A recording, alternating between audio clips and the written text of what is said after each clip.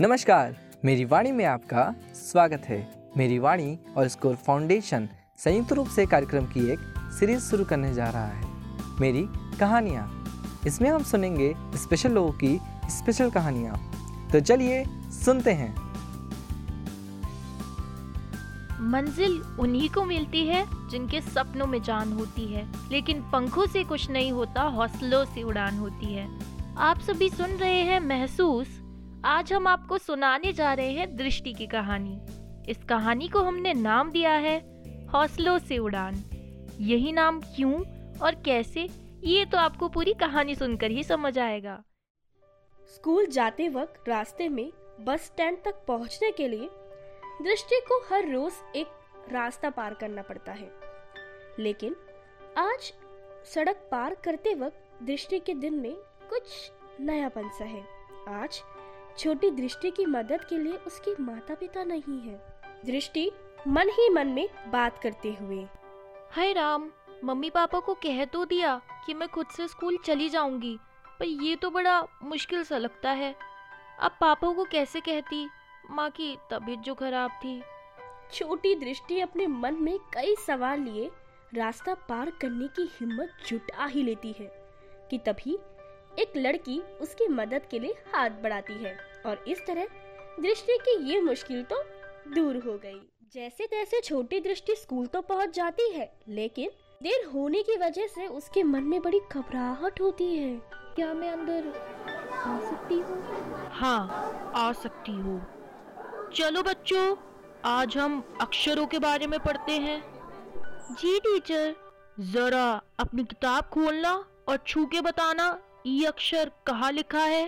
Sir, बाईं ओर से 5वें नंबर पर। बहुत अच्छे दृष्टि। फिर स्कूल की घंटी बजती है। बच्चे आपस में बात करने लगते हैं और अध्यापक ये बोलकर कक्षा से चले जाते हैं कि आगे की पढ़ाई हम कल करेंगे। घंटे के बाद फिर हिंदी की कक्षा शुरू होती है। सुप्रभात मैडम। सुप्रभात बच्चों। चलो बच्चों, सब अपना अपना परिचय दो। हम सब बच्चे अपना परिचय देना शुरू करते हैं, पर जब मैं अपना परिचय देती हूँ तो सब मेरा परिचय सुनकर ताली बजाने लगते हैं और अध्यापक भी मेरी खूब जमकर तारीफ करती है।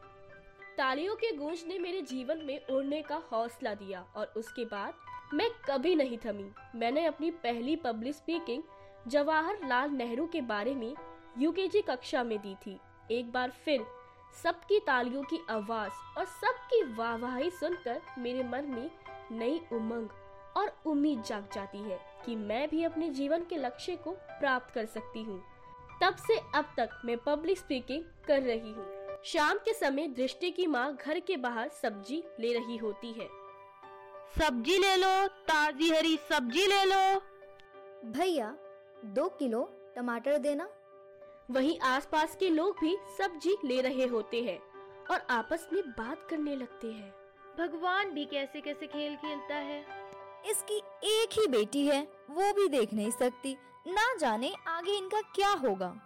ये बेटी का ध्यान रखेंगे या बेटी इनका ध्यान रखेगी?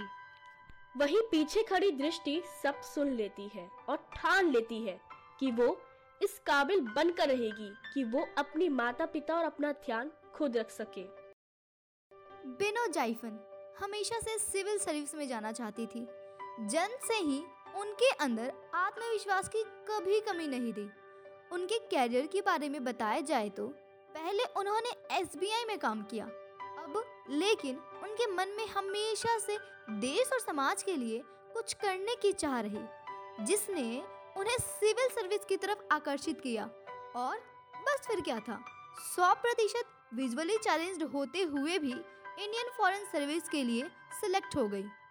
If you like the radio programme and would like to know more about the living life with blindness, please call IVA toll free number 1800 5320 469.